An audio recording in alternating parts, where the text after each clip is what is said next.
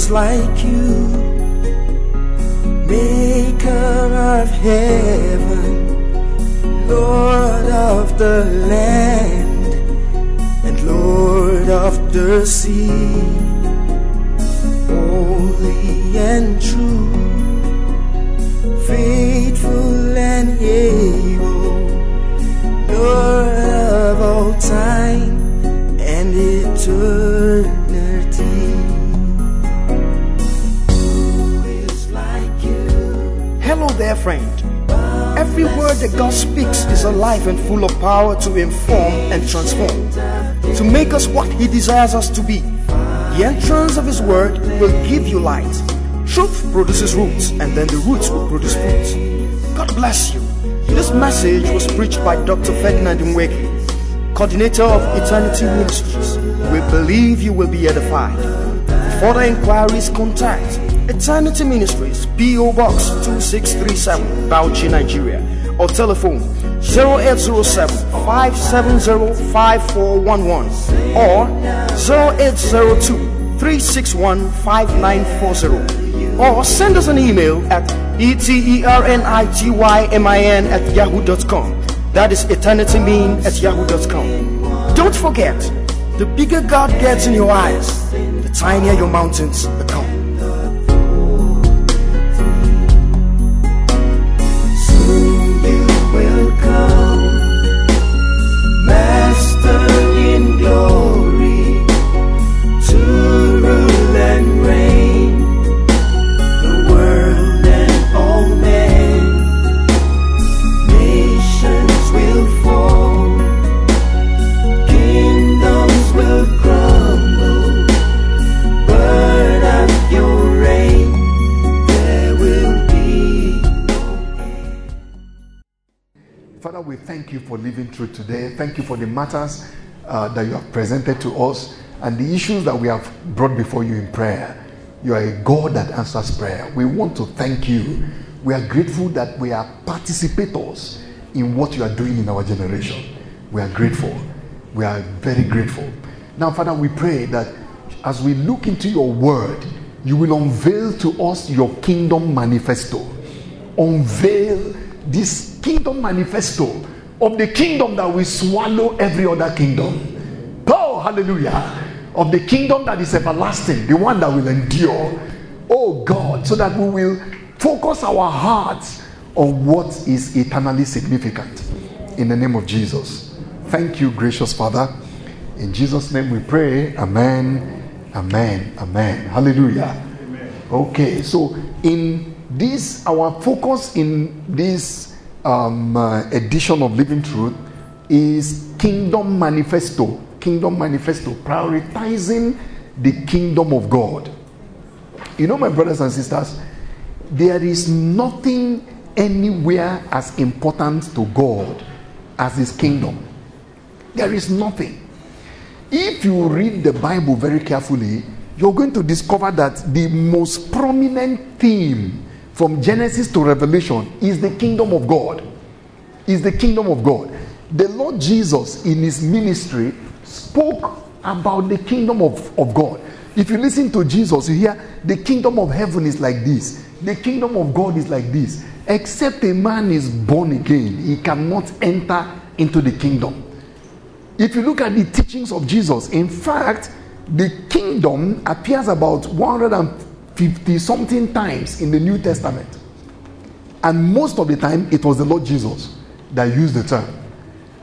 His focus was the kingdom. If you listen to the apostles, their focus was the kingdom of God. Jesus said, this gospel of the kingdom. You see, the gospel that Jesus said will be preached is a particular type of gospel. It's not just gospel. It's the gospel of the kingdom. Part of the reason why the church is the way the church is the kind of gospel that has been preached. You see, it is the seed that determines the harvest, of course, with the soil and the rest of the environment. But the preaching of the gospel that Jesus commanded is to be the gospel of the kingdom. And that's a different gospel from what I can call the gospel of salvation. What's the difference, Brother Ferdinand? The gospel of salvation is true, but it's not complete. The gospel of salvation, the best way to say it is that it is a subset, it's just a part of the gospel of the kingdom. The gospel of salvation talks about God forgiving your sins, God saving you, and that is true. That is fundamental, that is basic. But you see, God saves people, Jesus saves people by bringing them into his kingdom. Colossians chapter 1, can we read Colossians chapter 1 and verses 12 and 13 as we take off? I'm going to run real quick. I have quite some things on the slides. If I don't finish all of them, we will stop, because there's no way to finish everything about the kingdom in one study. But this is a great priority. And my prayer is that the kingdom manifesto will just connect with your spirit and become the agenda for your life. Colossians 1, can someone read, if you have seen it, verses 12 and 13? Verse 12. Yes. Giving thanks unto the Father, which has made us meet to be partakers of the inheritance of the saints in light. The Father has made us fit, qualified us to be partakers of the inheritance of the saints in light. Yes. Who have delivered us from the power of darkness. He has delivered us from the kingdom of darkness and has done what? Translated us into the kingdom. And has translated us into the kingdom of his dear Son. So basically, salvation is a translation from one kingdom to another kingdom. That's what salvation is. But now the thing is, when you have now arrived at the new kingdom, you now need to learn the ways of the new kingdom. The classical example in scripture is when Nebuchadnezzar attacked Judah. I'm sure you remember the story. And he carried Daniel and Hananiah, Mishael and Azariah and the rest of the people. He carried them away from Judah to Babylon. Now, Judah and Babylon are two different places. They are two different kingdoms. The rules of Judah do not apply in Babylon. So now that they have arrived in Babylon, Nebu sent them to go and learn the ways of Babylon. That's discipleship. Discipleship actually is learning life in a new kingdom. So it's not just a question of being saved. It's a question of, now that you are saved, there is a kingdom agenda, there is a kingdom manifesto in the kingdom where you have arrived. But our focus has narrowed down to just what people can get from Jesus instead of living under the king. Living under the king. So we are looking at kingdom manifesto in this. For 40 days after the Lord Jesus Christ rose from the dead, the Bible says he was speaking to the disciples about the kingdom. Can you imagine attending a seminar with Jesus that lasted for 40 days with one topic? Can we read Acts chapter 1 and verse 3? Can you just picture that you attended a seminar with the Lord Jesus Christ? The seminar lasted for 40 days and there was only one topic. Please read. To whom also he showed himself alive after his passion. Jesus showed himself alive to his disciples after his suffering. Yeah. By many infallible proofs. Many infallible proofs. So resurrection is not guesswork. It's proven. Yes. Being seen of them 40 days. And they saw him for a period of 40 days. And speaking of the things pertaining the kingdom of God. And for those 40 days, the Lord was speaking about things that pertain to the kingdom of God. There's something I want you to see here. You see, Pentecost is 50. 50. Pentecostal. Actually, Pentecost is 50. 50 days from the resurrection. That's what Pentecost represents. Now, so for 40 days after the Lord Jesus Christ rose from the dead, he was meeting with the apostles and disciples. And he was teaching them about the kingdom for 40 days. Now, don't miss this. 10 days later was the outpouring of the Holy Spirit. 10 days later. So, you see, they didn't stay in the upper room for 40 days or for 50 days. It was 40 days the Lord Jesus Christ ascended to heaven. You remember, in Acts chapter 1, later down, they were looking up into heaven. Then the angel said, "You men of Galilee is going to come back." And Bible now says they went to the upper room where they stayed and they kept praying for 10 days. And then on the 50th day, that was Pentecost. Now, here is the point I don't want you to miss. So, the teaching of the kingdom was their preparation for Pentecost. 40 days of teaching on kingdom plus 10 days of prayer, and then there was Pentecost. Amen. Don't miss the point that I've just made. For 40 days, Jesus was teaching them what? About the kingdom. And then 10 days later, after Jesus ascended to heaven, the Bible says there was an outpouring of the Holy Spirit. Why was that necessary? Because if you pour out power to people that do not have a kingdom manifesto, what will they do with the power? They will abuse the power. So before the outpouring of the Spirit, and to tell you the truth, I believe that the missing link, some of us, there is an outpouring that we are expecting. What will prepare the church for the final outpouring of the Holy Spirit is a restoration to kingdom agenda. When the Father sees people that are possessed by his kingdom, there will be an outpouring of power for the fulfillment of and the advancement of that kingdom. And I want to encourage you, if you want to experience a personal Pentecost, pay attention to the kingdom. Pay attention to the kingdom. Hallelujah. So let's read this text. We are going to concentrate on this text and see how far we can go in understanding the manifesto of the kingdom that the Lord Jesus Christ has laid out for us. So Matthew chapter 6, and when you pray, I'm reading from verse 5, Matthew chapter 6. When you pray, you shall not be like the hypocrites, for they love to pray standing in the synagogues and on the corners of the streets, so that they may be seen by men. Assuredly, I say to you, they have their reward. But you, when you pray, go into your room, and when you have shut your door, pray to your Father who is in the secret place, and your Father who sees in secret will reward you openly.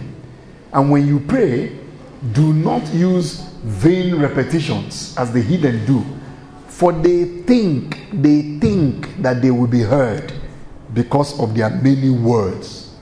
Therefore, do not be like them, for your Father knows the things that you have need of before you ask him. Okay? Pray then in this way. So Jesus now is giving us how to pray, the manner. But you're going to find out as we do this study that this prayer is much, much more than a prayer. It's actually a very systematic manifesto that is expressed in prayer. By the way, prayer is more than prayer. Prayer is the expression of your heart, of your inside. The prayer is coming from somewhere, correct?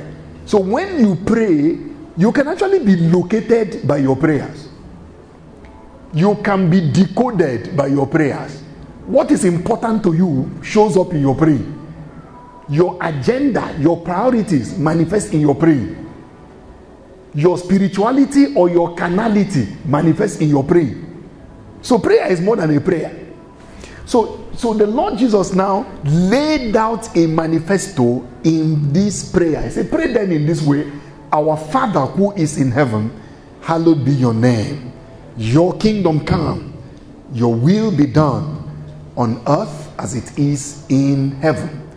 Give us this day our daily bread, and forgive us our debts or our trespasses, as we also are forgiving our debtors. And do not lead us into temptation, but deliver us from evil. For yours is the kingdom and the power and the glory forever and ever. Amen. For if you forgive others their transgressions, your heavenly Father will also forgive you. But if you do not forgive others, then your Father will not forgive your own transgressions. Blessed be the name of Jesus Christ. So let's now see how this translates into a manifesto. the first thing you see is that the context. This is Sermon on the Mount. And Sermon on the Mount is, you can see that the Lord Jesus Christ was laying out a very deliberate manifesto. In fact, the manifesto was radical. He said, you have heard that it was said to them of old time. Say, but now I say to you. Does that make sense? So you see, it was a new manifesto with authority. When the Lord Jesus finished teaching that Sermon on the Mount, I'm sure you recall that the people realized that this person is not talking like one of their scribes or their Pharisees. He was speaking as a person who had authority. The J.B. Phillips translation said his words had the ring of authority. The ring, you could feel the authority in the words. So this was more than a sermon. It was a new manifesto for kingdom citizens. And so you hear the Lord Jesus Christ outline several things that kingdom citizens will do. For instance, he said, when you do your alms or when you give. Then he said, when you pray. After this passage that we read, the next thing is when you fast. Are you following that? Not if. He said when. You see, when is different from if. He didn't say if you fast or if you give or if you pray. He said when. When you do it, this is how you are to do it in the kingdom. This is how it works in the kingdom. Don't be like the hypocrite. We don't have time to study that part. But just notice that Jesus was basically outlining a brand new manifesto for kingdom citizens. And that manifesto has, of course, the priorities of his kingdom. Now, the word manifesto is very interesting, and it is a written statement declaring publicly the intentions, opinions, and objectives or views of those that issued it.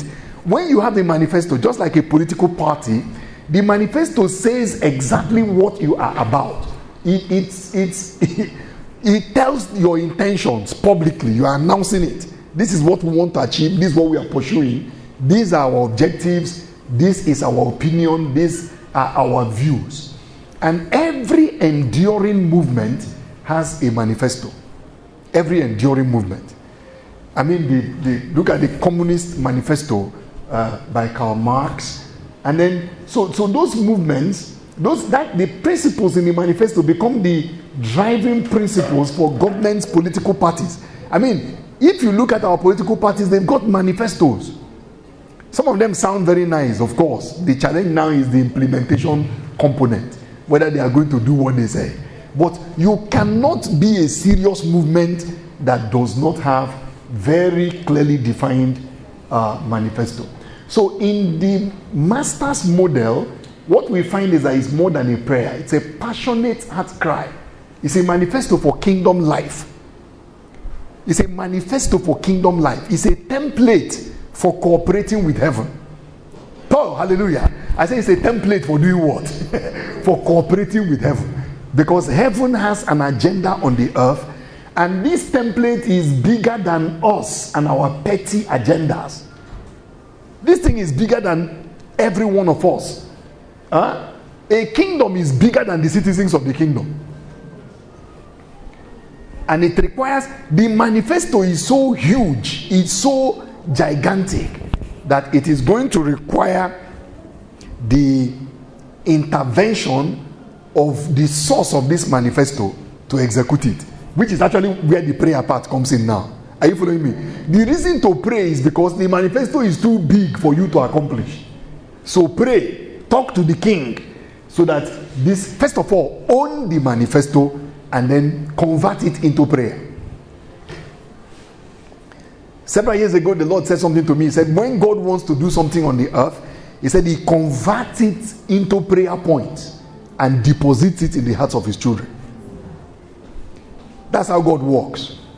When he wants to do something, he converts what he wants to do into what? Into a prayer point. And then he puts it in the hearts of his people. And then he says, pray it now so I can answer it. That's how God works. Blessed be the name of Jesus Christ. Okay. Now, this manifesto is sovereign, and I want to first of all outline some key components of this manifesto, some constituents of this manifesto. First of all, it contains community. Community. You are going to find community in this manifesto. Originality. This is not copycat. You will find worth, identity. There will be a value system that is clearly defined in this manifesto.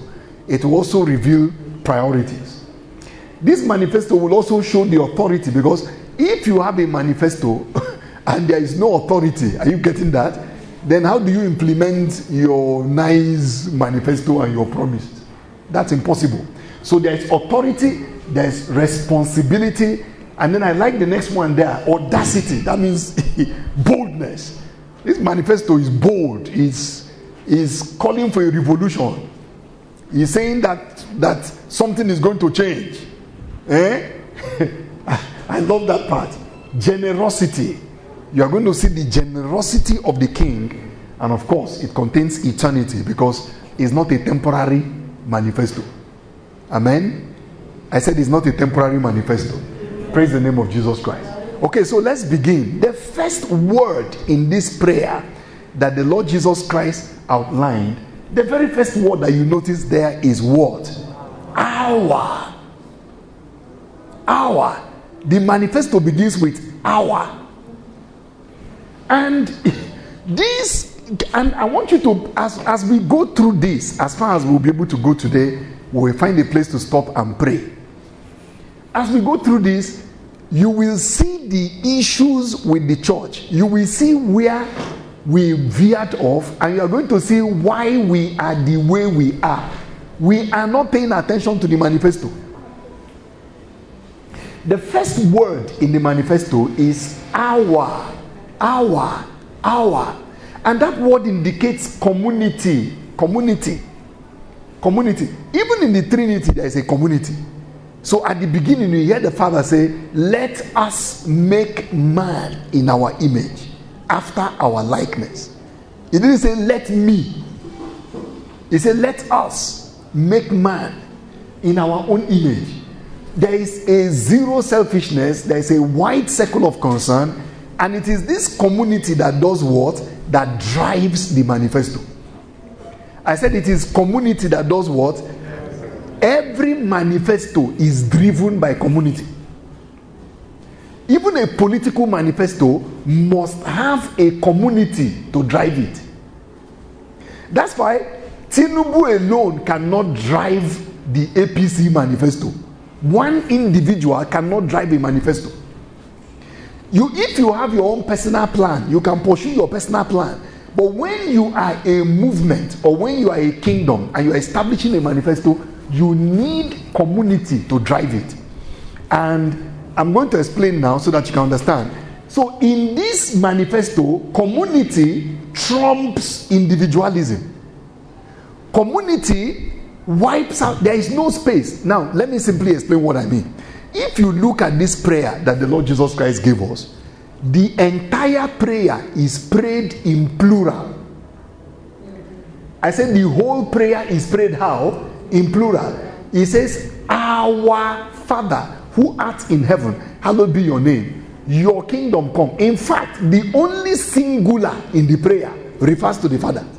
The rest of the entire prayer, he said, give us this day our daily bread. Forgive us our trespasses. Lead us. He said, as we have forgiven those who trespass against us. Lead us not into temptation, but deliver us from evil.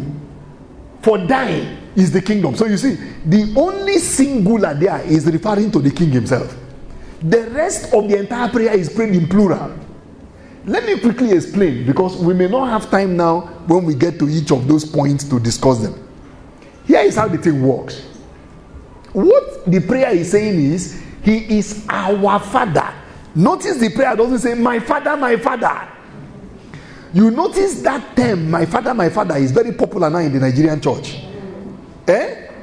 Now, when you say, my Father, that's why you can ask your father to kill your brother.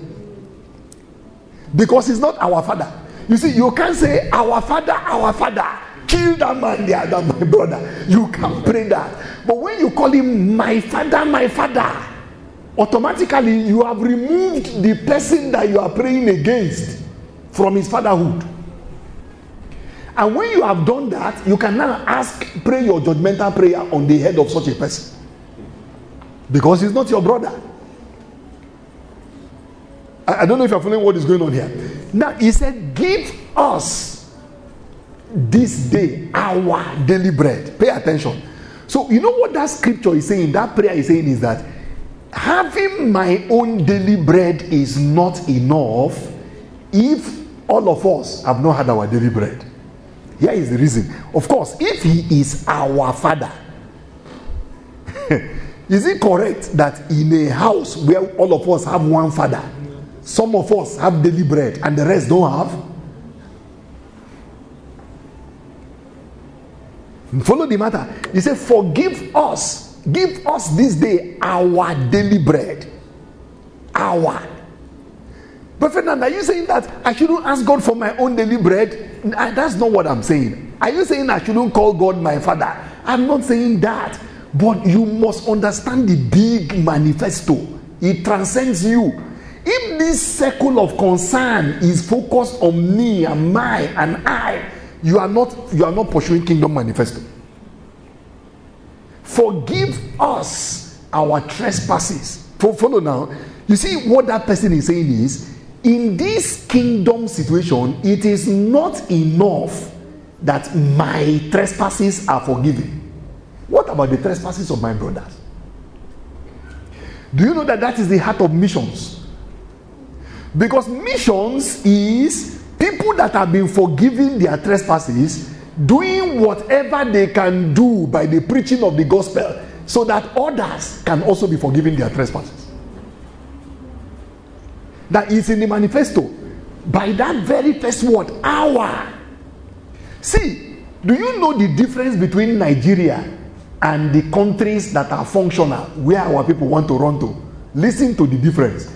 The difference is that those countries do everything possible to attend to our at the expense of the individual. When you go to the US, they will tell you that there are two things that are certain in America. Number one is death. Number two are taxes. In the US, as you are making more money, your tax bracket is increasing.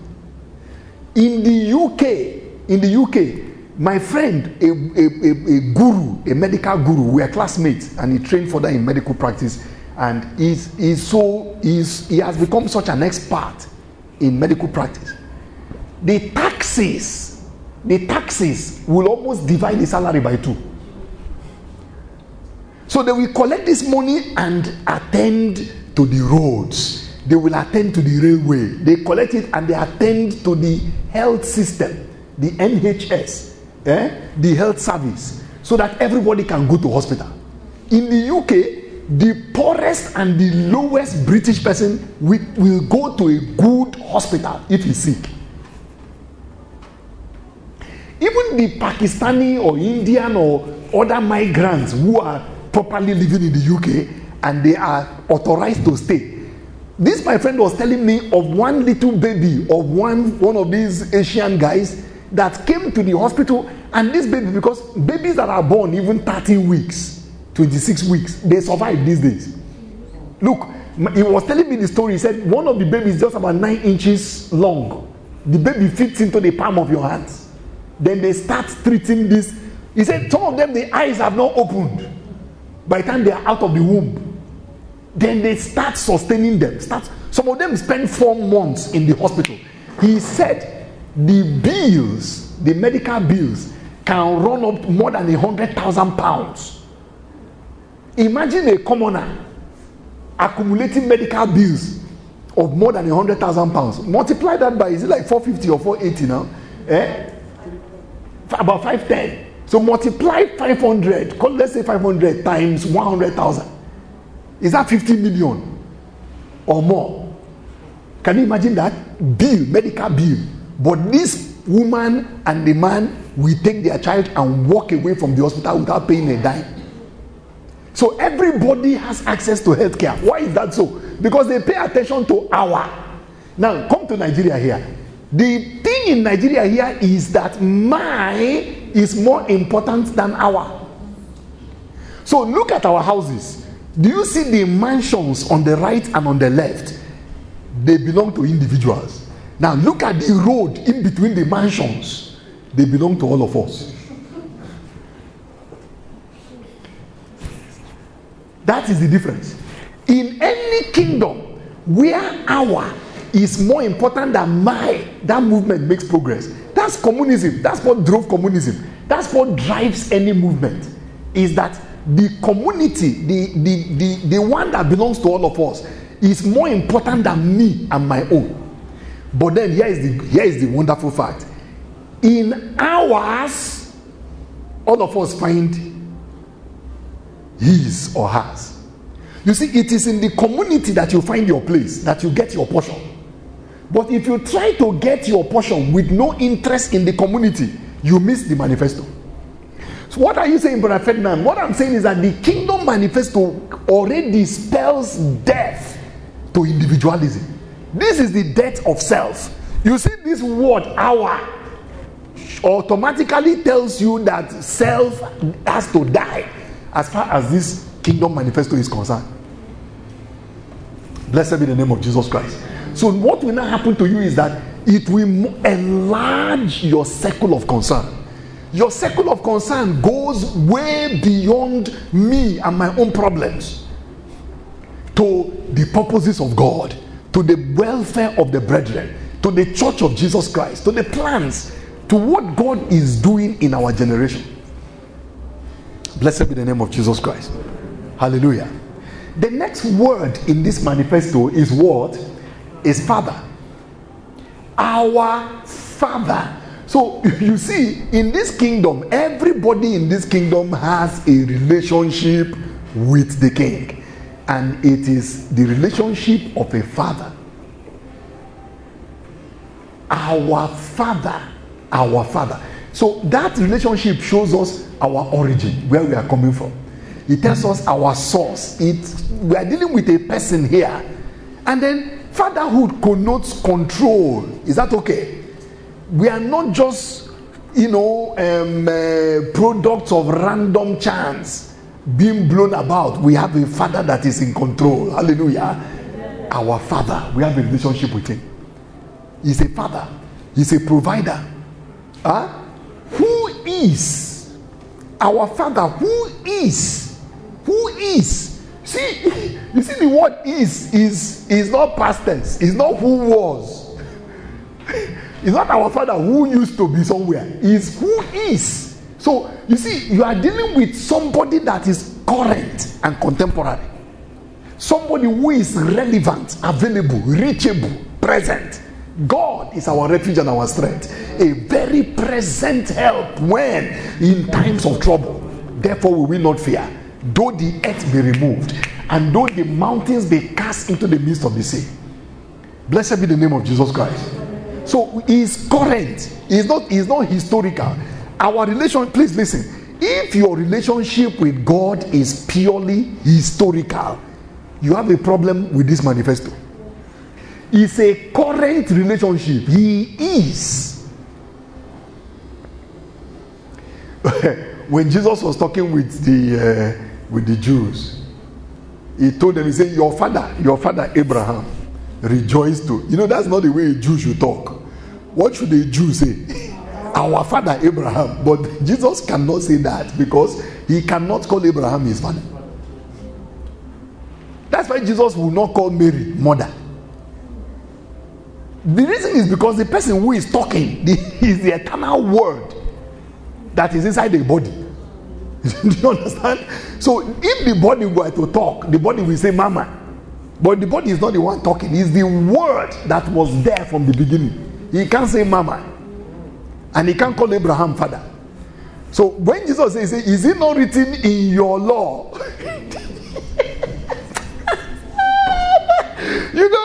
When this kind of of Jew is talking like this, what's a Jew supposed to say? Is it not written in our law? He doesn't say that. He says, your father, your papa Abraham, rejoiced to see my day. And he saw it and he was glad. They said to him, you are not yet 50 years old and you have seen Abraham. And then he now added salt, pepper to the injury. He said, before Abraham was, I am. Do you know that is grammatically wrong? What's the proper thing to say when if you are going? Before Abraham was, I was. But you see, he cannot sacrifice truth for grammar. You don't sacrifice truth for grammar. He cannot, I am, cannot call himself I was. It's impossible. Our Father, who is, he is the eternal I am. He is current. He is contemporary. You see, part of the trouble we have in the church, we are dealing with a historical Jesus. That's why all the trouble. The Jesus in the church doesn't look relevant to current situations and current issues in society. This kingdom is relevant because the king is current. And I normally say to people, in walking with God, you must not only be correct, you must also be current. I said, in walking with God, you must not only be correct, you must be what? Current as well. You need the two. He that has an ear, let him hear what the Spirit is saying. Not just what the Spirit said, what the Spirit is saying. So this is, you see, this manifesto is, you are dealing with a person who is current. Hallelujah. And he is, where is he? In heaven. That's a revelation of his exaltation. You see, the manifesto is based on the exaltation of the king and his supremacy. You know, in heaven, he is not in Abuja, he is not in New York, he is not in London. He is in heaven, in the highest heaven. The Lord has exalted his throne, you know, higher than the heavens. The Lord has established his throne in the heavens, and his kingdom ruleth over all. His kingdom rules over all. It's a different realm. So automatically you see that you are even dealing with different perspectives. Because if you are looking at Nigeria from Nigeria, and you are looking at Nigeria from heaven, you don't see the same things. Just know when you are flying in the plane and you look out of that window, you don't see the same thing with the person who is looking from the ground. So automatically we are being told here that you have a Father that is in heaven, and that's from whom you originate. So it means that you are connected to heaven, and your perspective cannot simply be earthly. Even though you are walking on earth, your roots are in heaven. Therefore, you will share heaven's perspectives. The Kingdom Manifesto demands that we see, not just from the regular, we are not environmentalists in the sense of course, we need to take care of the environment. It's our Father's earth, and we should care for the earth. Is that okay? But in the sense of, we consider what is going on in the environment to determine what we are going to do. That's not how kingdom citizens operate. We have headquarters. Amen. Can I get an amen, everybody in this place? We have a headquarters. I'm coming to that point. But it's a different realm. It's a different perspective. Remember, the Bible said, he that cometh from above is above all. Our connection to heaven automatically sets us above earth.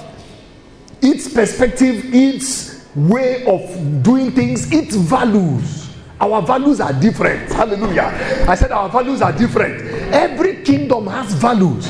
And for us as kingdom citizens, our values are different. Heaven connotes unlimitedness. Look at the galaxies. Scientists are still trying to calculate the number of stars in the universe. As at the last count, I saw a research some people did. They say there are 300 sextillion stars in the universe. So the first thing now is to understand what is a sextillion.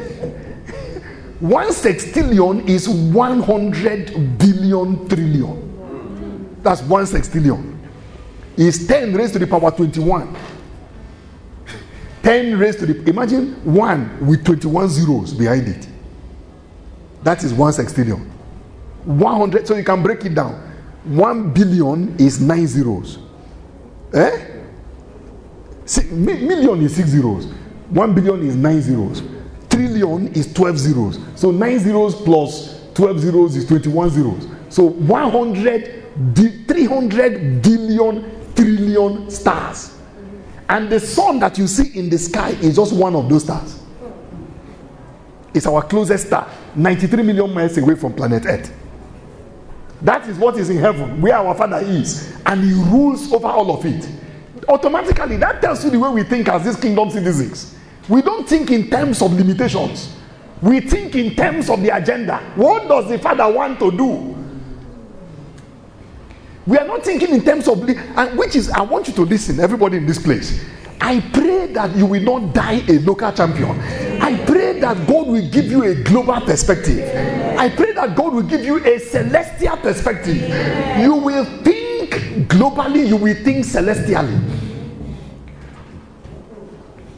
Because that's where we are coming from. That's where we belong. Some people, once you start talking about what God wants to do, they say, where will we get the money? Stop. Stop. You don't put the money before the vision. That's our heritage. That's our homeland. That's where we are from. Our citizenship is in heaven. Hallelujah. The next thing there is, hallowed be your name.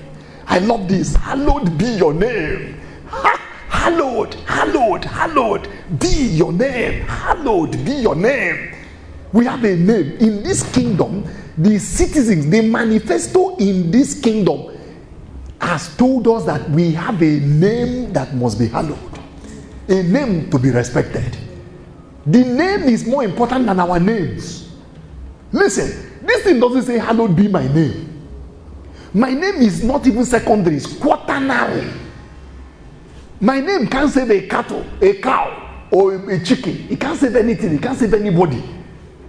You can do what you like with my name. The Bible says a good name is rather to be desired than silver or gold. On that count, it is good to have a good name and a good reputation.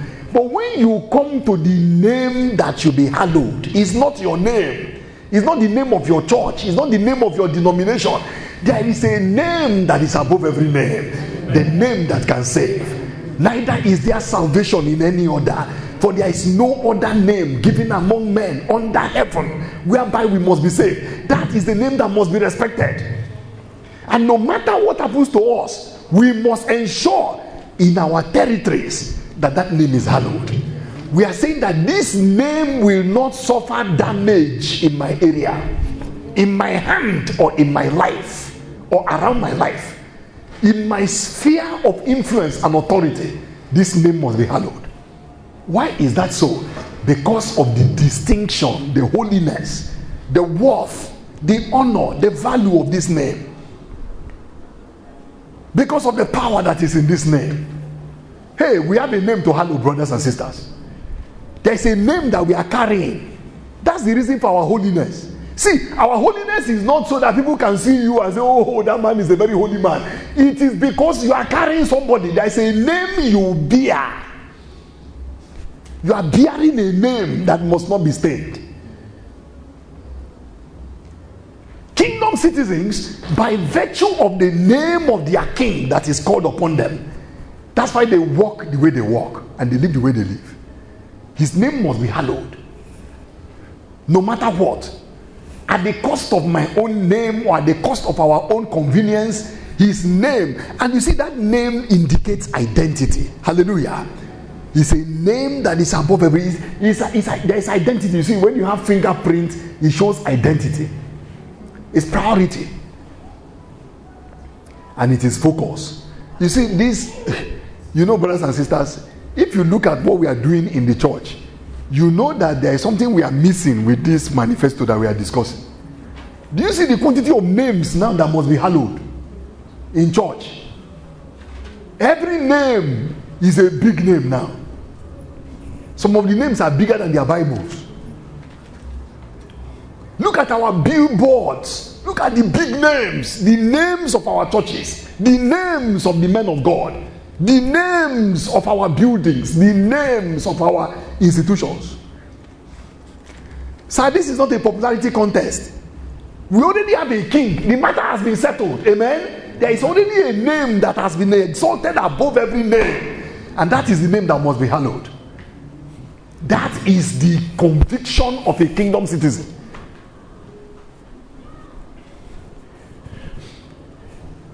Hallelujah. Then he says, your kingdom come. You see, the kingdom you are talking about belongs to somebody. You remember I said to you that everything else is in plural except the one that concerns the king. He is the only person that is authorized to talk in singular terms. I say he's the only person who is authorized to do what? To speak in singular terms. He is the owner of the kingdom. The rest of us are subjects. The rest of us are brothers. Your kingdom, it belongs to somebody. Say, Bible says, for the kingdom is the Lord's, and he is the governor among the nations. Psalm 22, 27 and 28. The kingdom is the Lord's. He is the governor among the nations. You know, something happened to me.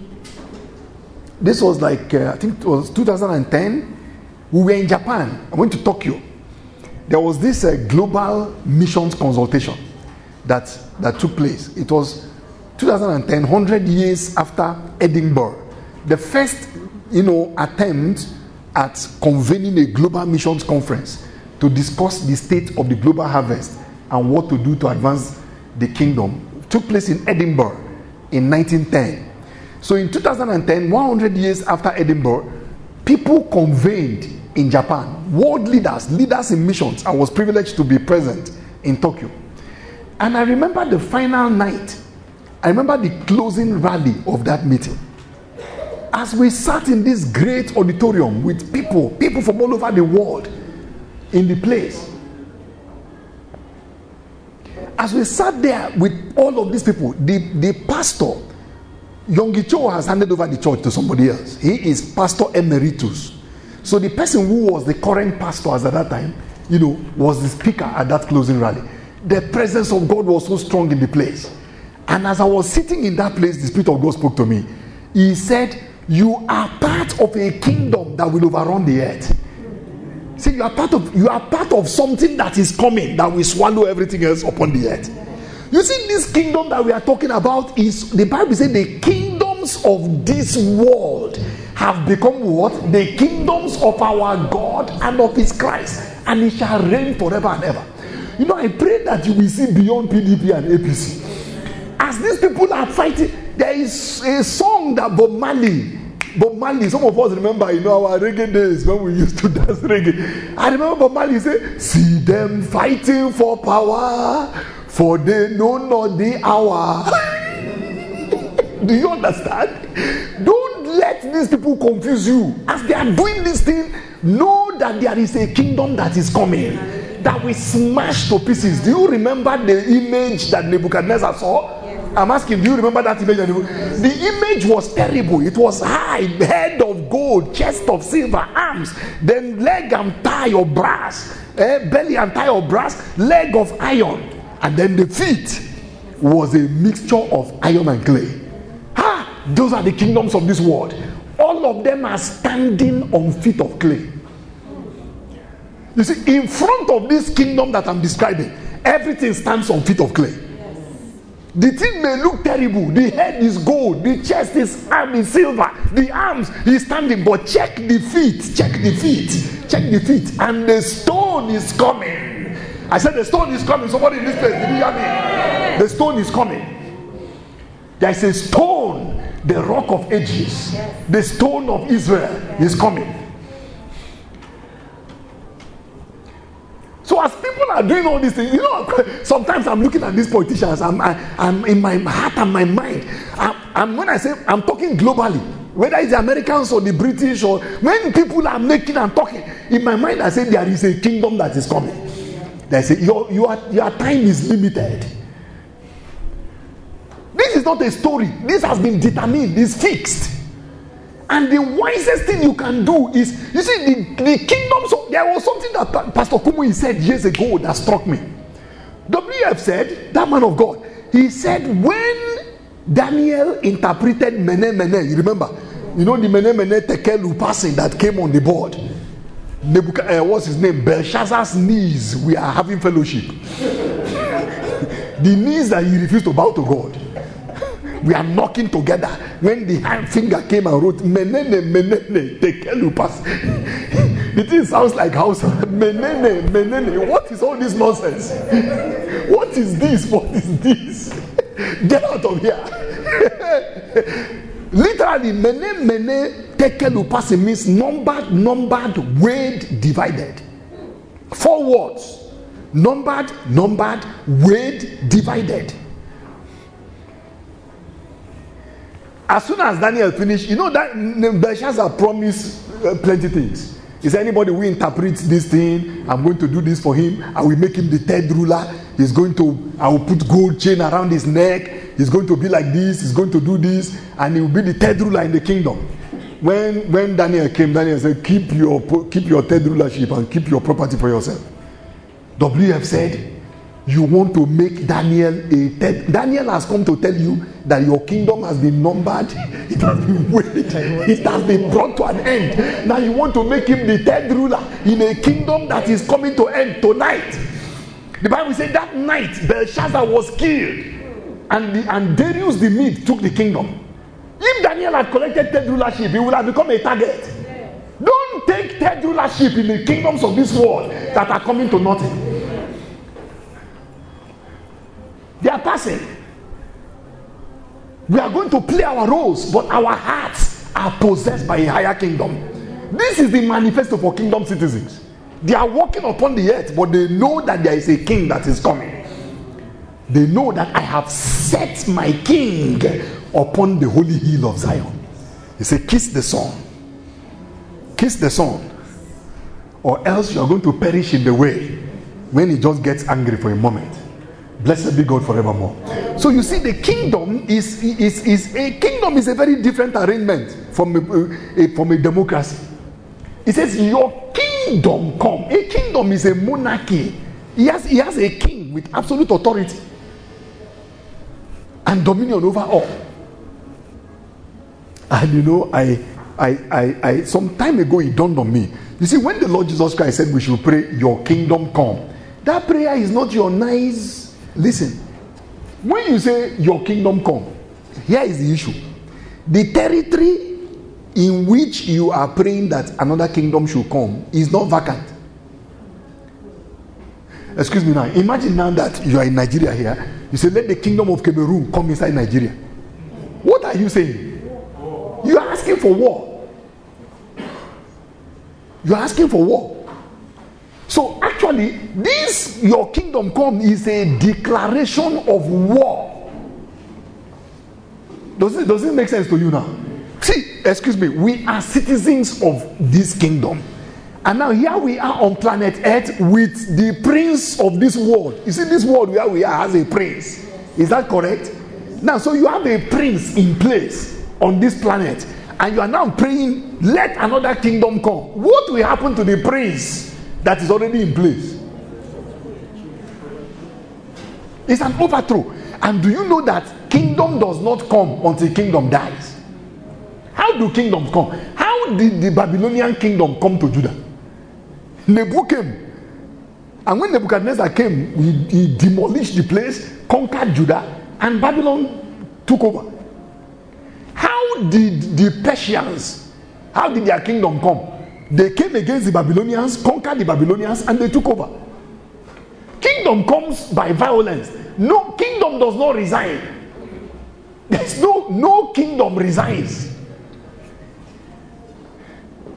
So it means that if another kingdom is going to come, something will have to happen to the kingdom that is in place. So whether it is in a life, oh, hallelujah, whether it is in a life or it is in a family or in a nation, if this kingdom is going to come, there will be a collision. There will be a confrontation with the existing kingdom. So this prayer that we pray nicely and with all our humility in our churches It's actually, we are inviting war. Picture Herod. You remember Herod? When, what was his name? Some wise men came from the east. And they asked Herod a question that troubled the whole of Jerusalem. They say, where is the person that has been born king of the Jews? I can imagine Herod say, which Jews? King of which Jews? Do you understand? Because Herod is the king of the Jews. Now you have come to the king of the Jews to tell the king of the Jews that another king has been born. King of which Jews? Herod sent for, first of all, he asked the wise people, say, when did you say the star appeared? They told him, it's okay, wait. He called the priests, the reverends, politicians know how to use church people when they need them. He called the chief priest, high priest, low priest, middle priest. He called all of them for a conference. He said, hey, that's your Messiah. Said, where is he going to be born? The people didn't ask themselves, when did Herod get interested in Messiah? And why? They say, oh, your majesty, Bethlehem of Judea, because it is written, but thou, Bethlehem, Micah chapter 5 verse 2, but thou, Bethlehem, Ephratah, no, thou be little. When they finished, Herod said, blast us, give them their brown envelope and send them away. He said to them, say, take care of them and send them away. Then he called the wise men. He said, you can go and look for him now. When you have finished greeting him, bring me the message so that I too, I can go and worship him. Which kind of worship do you think Herod was planning? We found out later. When those wise men deceived Herod and went to their places, the Bible says, brothers and sisters, that Herod sent to Bethlehem and he slaughtered every male child that was 2 years old and under.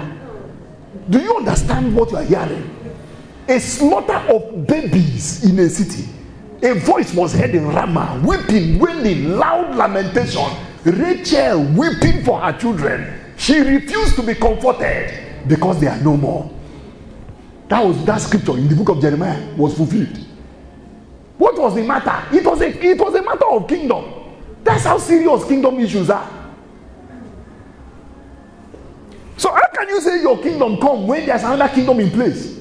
So kingdom citizens know that if the kingdom of our king is going to come, we must be ready for conflict. We must be ready for a collision. We will not dodge conflict.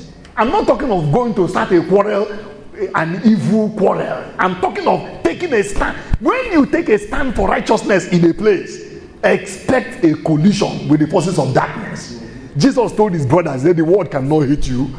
The world cannot hate you. But you don't have any problem. The world, why would the world hate you? Say, but me, they will hate me because I testify of their deeds, that their deeds are evil. That's what Jesus said. The kingdom manifesto calls for conflict. It calls for warfare. It calls for people that will take a stand for the king in the different places that they are located.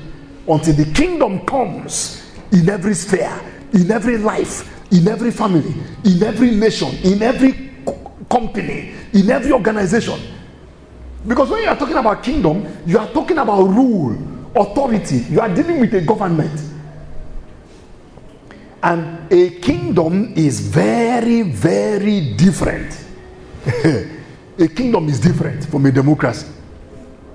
A kingdom is a very unique. You see, for the past, I think it's maybe like 15 years now, I have found myself studying the kingdom in an intense way. A kingdom is not a democracy. It's an absolute monarchy.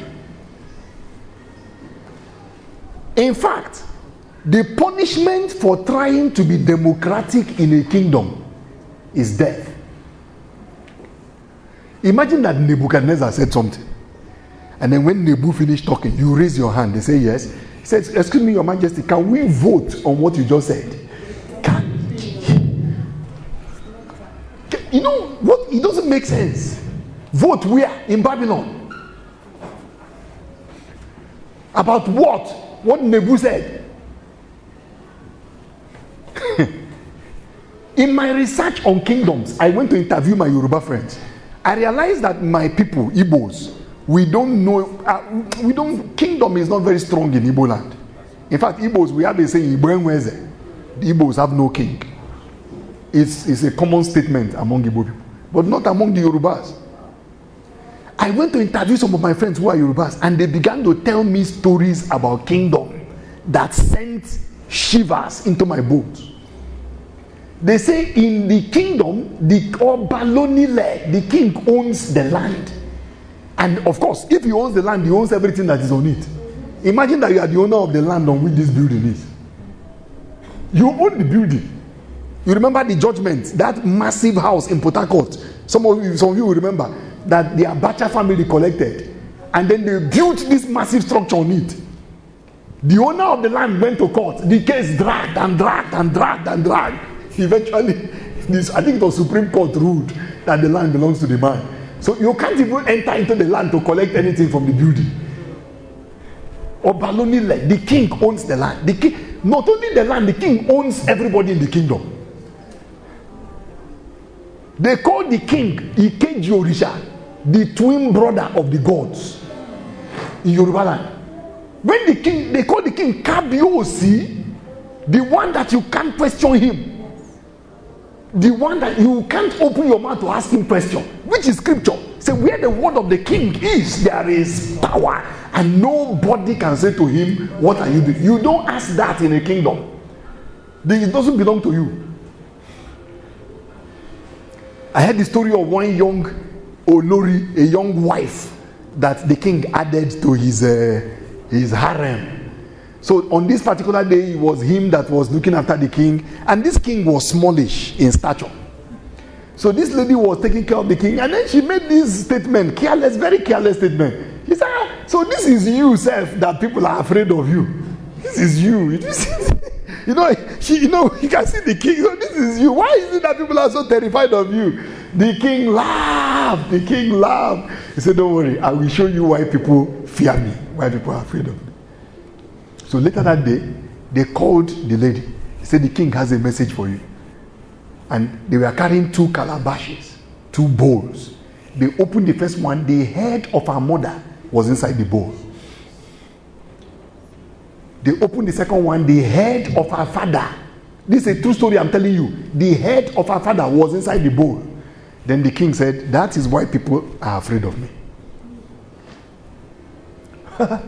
That is kingdom. These are terrible things, but that is kingdom. The power is absolute. When the king speaks, when the king, you see, the church has not preached Jesus Christ as king in his own church.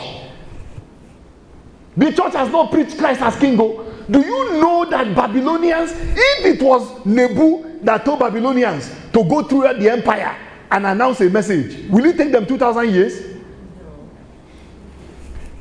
Everything will stop until what Nebu said is carried out. But Jesus Christ will say to his church, go into all the world and preach the gospel to every creature, and it will take 2,000 years, and the work is still not finished. A world of 7.5 billion people, less than 1 billion are born again. The Kingdom Manifesto requires that kingdom citizens come to understand the laws of the kingdom, the rule, the government of the king, his priorities, the values of a kingdom. What makes you great in a kingdom is different from what makes you great. See what I have here. Greatness, relevance, success, and significance in a kingdom, they are measured by different parameters. You see, in a democratic setting, you can be great by your own goodness, by your hard work, by your expertise. If you are Kanu Nwankwo or Ronaldo or Lionel Messi, or you are the Microsoft Bill Gates, or you are Mark Zuckerberg, you can become great by your own excellence or expertise, but not in a kingdom. In a kingdom, greatness in a kingdom is determined by 2 things. There are 2 things that determine your greatness in a kingdom. Number 1 is your relationship with the king. If you don't have a good relationship with the king in a kingdom, it's a miracle that you are still alive. Imagine that you are quarreling with Pharaoh and you are still in town. Do you understand what I'm talking about? Imagine that you have a quarrel with Pharaoh and you are still breathing. It's a miracle. Somebody that will collect the head of his baker, the person who is baking bread for him, what is Pharaoh going to eat? Pharaoh said, that's not your business. Even if you are my baker, I will kill you and I will still be Pharaoh. How do you quarrel with him? That's why for kingdom citizens, this kingdom manifesto prioritizes our relationship with our king. Anything can happen, but our connection to him must remain intact. We must remain subject. Do you know why citizens are called subjects? It's because they are subject to the king. They are under. In a kingdom, as long as you are under, you are safe. I said, as long as you are under, you are safe. If you are in a village, as long as you are under the Oba, you are safe. My Yoruba friends told me there is a prayer that Yoruba mothers normally pray for their children. When you are about to leave home, your mother will bless you. You know the blessing? Your mother will say, may the cutlass of the king not come on you. Your mother will say, may you not fall on the wrong side of the king. The reason is because the Yorubas in the house, am I correct? They say, may you not fall on the wrong, because your mother knows that as long as there is no quarrel between you and the king, you will be fine. As long as the cutlass of the king does not cut you, nobody else can cut your head. But if you are in trouble with the king, nobody can save you in the kingdom. That's the first source of greatness. The second source of greatness in the kingdom is, what is your connection to the king's agenda? How did you advance the king's priorities? Your promotion in the kingdom then is dependent on that. So if you look at the life of these two people, Joseph and Daniel, how did they become great? They connected with something important to the king. Joseph interpreted. That's why promotion in the kingdom is different from promotion in a democratic setting. Promotion in the kingdom, the king can take you from the dunghill and sit you with the princes of his people. Nobody can. Look at Joseph now. You collected somebody from the prison. After some discussion, you made him prime minister. Straight. And Potiphar was present when this thing was going on. Potiphar was Pharaoh's chief bodyguard. And Potiphar didn't say, excuse me, sir, he tried to rape my wife. You and your wife that he tried to rape, plus the prison that you put him inside, all of you belong to Pharaoh. Pharaoh didn't even ask who put this man into prison. Pharaoh didn't ask which offense did he commit, or how many years was his sentence. This is ownership. Because the prison belongs to Pharaoh and everybody inside. That's a kingdom. As I watch the body of Christ, a lot of people don't understand true greatness. In a kingdom, true greatness has to do with, are you in a proper relationship with the king? Number two is, how are you connected to his priorities? Is your heart beating with what is bothering the king? Are you concerned with what concerns the king? That is greatness. Look at David's 3 mighty men. You remember them? They were with David. And then David said, oh, who will give me water from the well of Bethlehem? The Bible said the garrison of the Philistines was at Bethlehem. The military battalion of Philistines was around the well. Because in the Middle East, the water place is the tough place. Water in the Middle East, anybody who controls the water controls the place. So the battalion was around the well. David said, who will give me water? 3 of his mighty men heard that. And the king didn't send them all. The king did not send them. The king didn't say, go and get me water. He said, who will give me water? They looked at each other and they said, should our king have a desire in his heart and we do nothing to accomplish it? 3 of them. And they went. I normally tell the story. I said, they didn't go there to go and fight. They went for water. So they made a plan. So when we get there, I will shout. Then when they start pursuing me, you watch my back and get the water. Once you get the water, make the sign and we escape from the place. So when they go there, the Philistines ran after that one. And then this one, this is well, he fetched the water. This is liquid. They poured it to their side. They made a sign. Then they met where they agreed to meet. And they carried water. They carried this water and they brought it to David. They said, this is water from the well of Bethlehem. David said, what? I didn't send you. This is your life now. I can't drink this thing. This is blood. This is blood. This is no. This is blood. What if you died? They say, if we died when we are fulfilling your wish, that would have been an honorable death. A kingdom manifesto. Where are such believers today? We are the church of members, not the church of kingdom citizens. We are the church where everybody is using Jesus to solve their problem. They are not living for the king and for his agenda. David held that water, his hands were trembling. He said, I can't drink this thing, I can't drink this thing, I can't drink this thing. And you know what David did? Oh, total, hallelujah. The Bible says David went to the altar of God and he poured out the water in worship. He said, this is blood. This kind of sacrifice, I am not worthy of this kind of sacrifice. You are the one that is worthy of this kind of sacrifice. You are the one for whom people should do these kind of things because you are the great king. He said, I can't drink this water. This is not water, it's blood. What if you died? By pouring out that water before the Lord God Almighty, what David was saying is, Jehovah, you are the king that is worthy of this kind of danger and risk in the pursuit of your will. Imagine if the church were filled with people like that. That was how they were in the New Testament. That's what the church in the New Testament was like. The list of them was like these people are described. Kingdom manifesto. I won't finish this thing because we will need to pray. Promotion then, brothers and sisters, depended on, look at Daniel. He just interpreted the dream for Nebuchadnezzar. Nebuchadnezzar made him the next ruler. People are looking for promotion without connecting with the agenda of the king.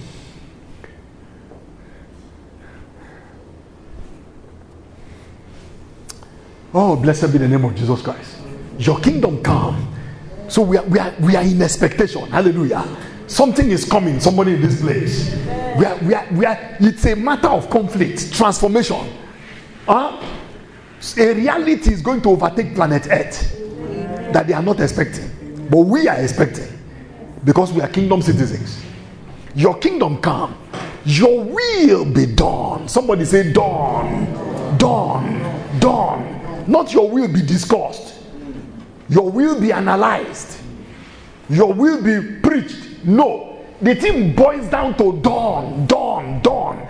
And the point here we see is that it's your will, not my will. So for kingdom citizens, there is already a will that must be done. Do you know that as a kingdom citizens, your decisions are made already? Yes. Well, I remember those days I was in the active medical practice. A lady came to me. He said, Doctor, help me now. Doctor, help me. What's the problem? I didn't see my period. I said, let's check maybe whether you are pregnant. We did the result. She is pregnant. She's not married. She was crying. My father will kill me. My father will kill me. Doctor, please help me. I say, help you how? I can't kill for you. Excuse me, do I have to think about it?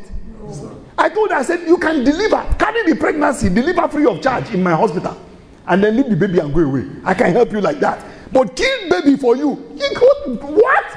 It's not a prayer point. It's not a matter for discussion. The king closed the case. If you're a child of God, the king has already decided what you are to do. A decision has been made. Are you supposed to have an opinion where the king has a command? It is Christians now. They have an opinion where the king has written his will. We have a Bible and we still have an opinion. Your will. Oh, brothers and sisters, May self-will perish from our hearts in the name of Jesus Christ. And may his will in our families, in our marriages. What do you think is going to happen if husband and wife settle inside their family and they are not seeking their will? You don't know the trouble in every family is whose will be done. Yes.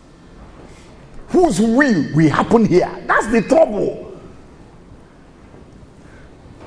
The trouble between America and Iran is whose will be done. This is the age-old question. Anywhere there is trouble, it's a question of whose will. But they don't understand that the matter has been settled. Not your will, not my will, not their will, not our will, but thy will be done. May you leave this place tonight with that agenda, with that cry in your spirit. It's more than a prayer. It's more than a prayer. It becomes a driving passion of our hearts. Blessed be the name of Jesus Christ.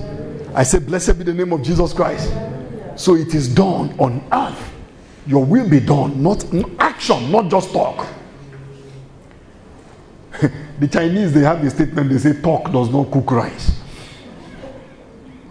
When you are ready to cook your rice, you go and follow a process, go and start a fire and mix it with water and start cooking. Say, talk does not cook rice. Blessed be the name of Jesus Christ. And it is to be done on earth as it is where? In heaven. On earth as it is in heaven. Brothers and sisters, I have to stop. I'm persuaded to stop. Maybe as God will give us opportunity, we are going to continue this. But we are dealing with a kingdom manifesto. The more you look at this thing, you see that this is more than a prayer. This is not just a prayer point, we just rattle prayer. This is the Lord Jesus Christ outlining the critical components of the kingdom manifesto so that we can call upon God to bring it to pass. Don't forget, as we have seen, that Jesus was instructing us to pray like this because there is no way this kingdom agenda can come to pass in our own strength. That's the purpose of the prayer. So that the king can supply the power. Hallelujah. The king can release the grace.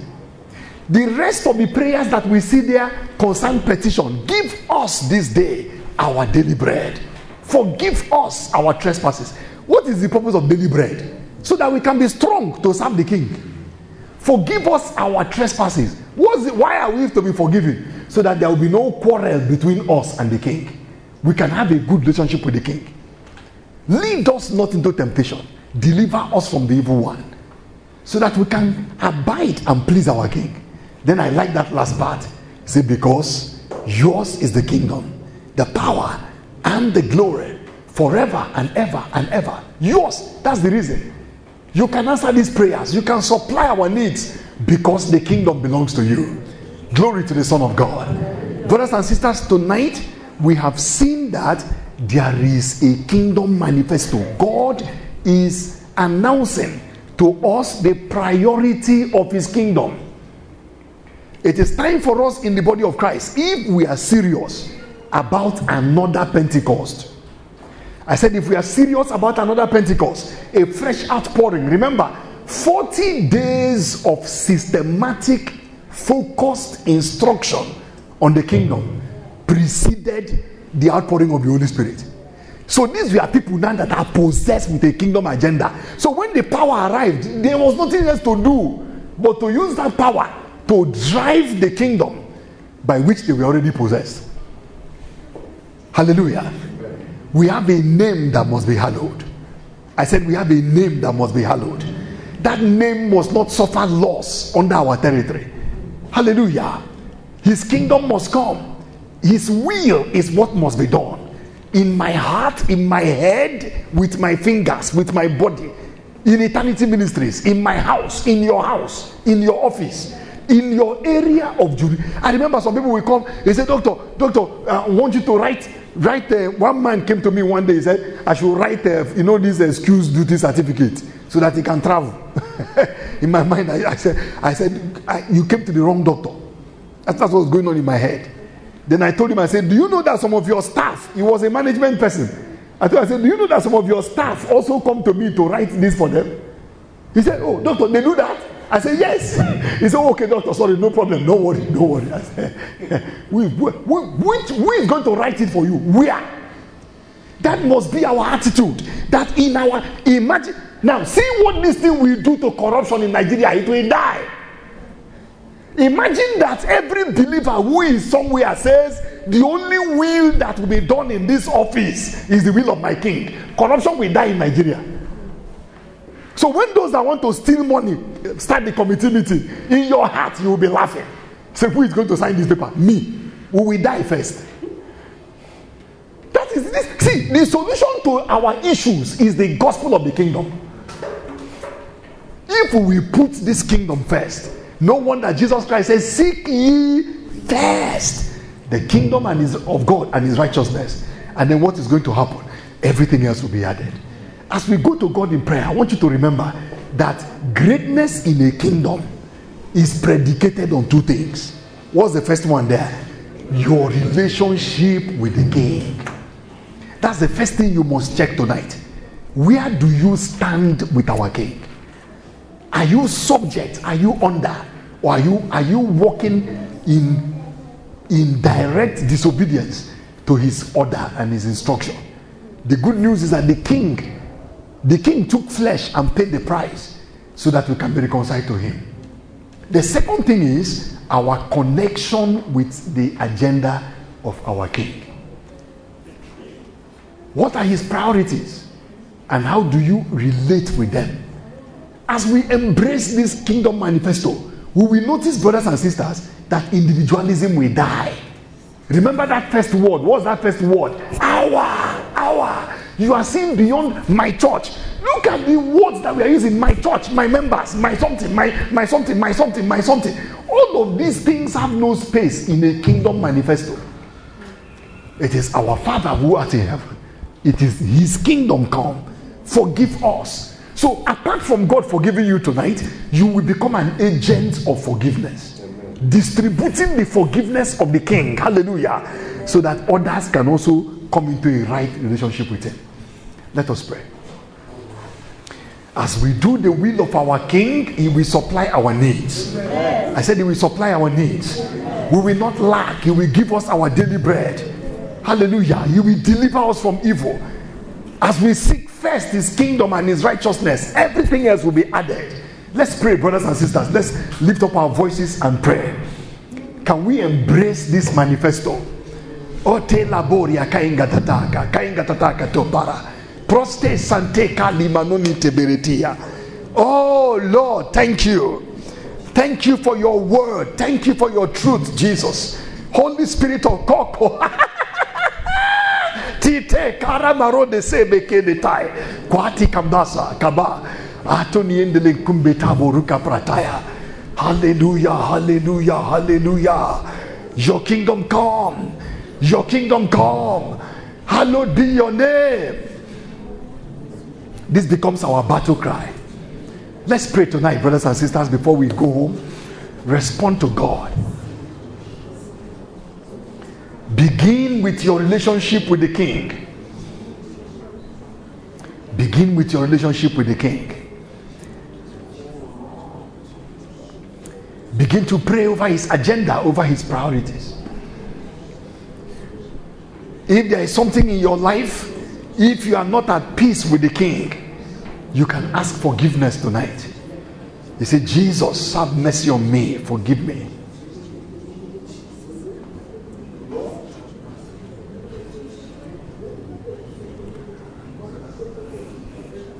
Rectify your relationship with the king. Come to him. Come to him with humility of heart.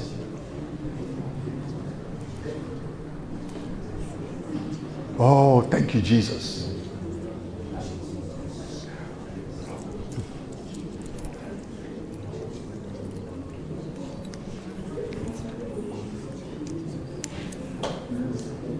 Hallelujah.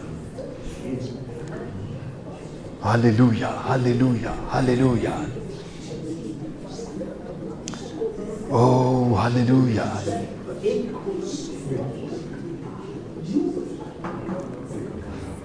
Oh, thank you, Jesus. Surrender afresh to the King. Surrender afresh to the King. Say, my King, have your way. Your will be done.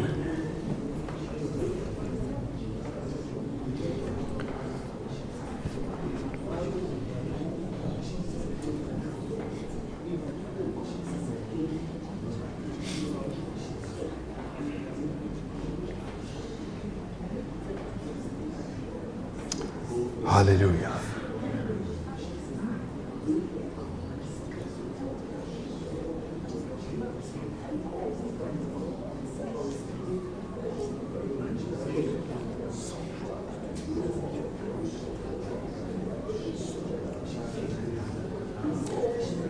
Would you want to embrace his priorities? I say, my King, I want to nothing else and nothing more but your agenda, your will, your purpose. That's what I'm alive for.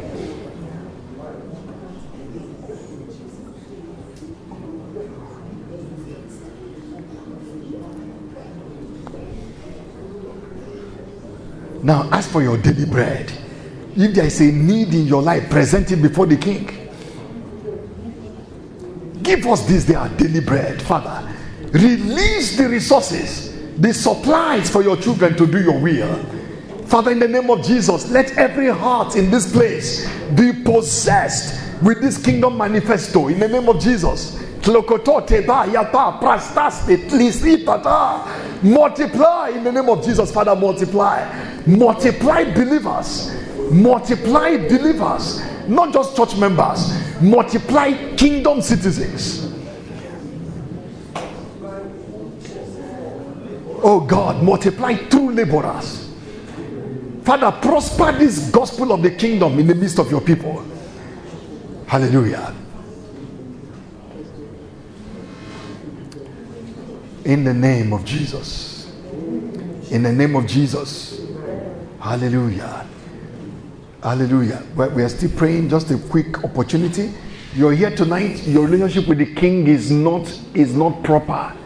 You are not in proper relationship with the King, and you want to restore that relationship tonight. Just put up your hand above your head. I'd like to pray with you. Jesus will forgive you. Any persons? Okay. Thank you. You want to ask his forgiveness. Ask him to forgive you in the name of Jesus. Ask him to forgive you. Any other persons? Put the hand above your head. Jesus will wash you. Thank you very much. Please stand while we pray for you in the name of Jesus. Just ask him. Say, Lord Jesus, I repent of my sins. Jesus, change my heart. Remove the heart of stone. Jesus, I call upon your name. Save me, Jesus. Change me. Transform my life. Thank you, Heavenly Father. Father, in the name of Jesus, I plead the blood of Jesus Christ over your daughter. And Lord, we ask for your cleansing. We ask for your washing by the blood that Jesus shed. And we ask that, Father, you will bring a new creature out of her life. In the name of Jesus Christ. Satan, your power is broken in Jesus' name. Thank you, Heavenly Father. Glory be to the Son of God. Father, in the name of Jesus, thank you. You may be seated. Father, in the name of Jesus, thank you for my brothers and sisters. Tonight, you have unveiled this kingdom manifesto to us. Lord, we receive this manifesto. Lord, we adopt this manifesto in the name of Jesus as our manifesto for life. A name that must be hallowed, a will that must be done, a king that will be obeyed and served, a kingdom that must be advanced in the name of Jesus Christ. Father, we give you praise. We ask that, Lord, you will establish us in your righteousness. Lord, that our relationship with you will be safeguarded all the time. And then number two, Father, you will possess us with your priorities. Lord, that we might bring pleasure to your heart by fulfilling your will upon the earth. In the name of Jesus. Thank you, gracious Father. In Jesus' name we have prayed. Amen. Amen.